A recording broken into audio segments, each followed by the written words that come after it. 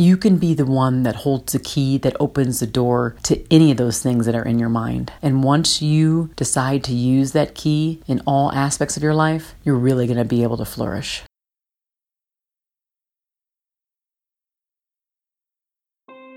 Thinking about how I was treated as a child from an interracial and interfaith marriage, and really being excluded and being an outsider and not being allowed to go to different public events, and people never having me be seen in my own family. One of my biggest missions in life is to get people to understand that they can be more than they can be the at what they do. I remember a lot of times just not feeling like I was good enough and always trying to persist and pursue and never give up and have the drive. But I think it was actually more for the wrong reasons.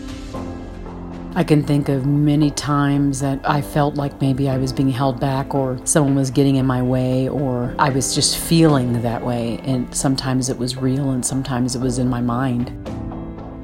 Why be a when you can be the at what you do?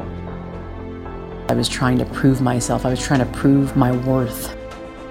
My grandmother, she was the main person kind of keeping me out of all of the events of my childhood. When she passed away, I debated, should I go to her funeral, even though I've never, at the age of 36, been to a family event like that? Or should I just stay behind, because would it just be too much, and would it be impinging upon the family circle and what the perceptions of the people were outside of that family?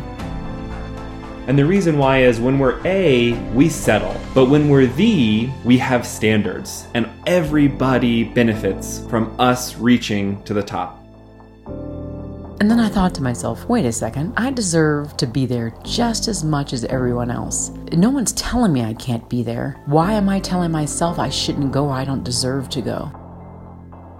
I realized as an older adult that I'm the only one who places limits on myself. Why be a teacher when you can be the teacher? Why be a doctor when you can be the doctor? Why be a dad when you can be the dad?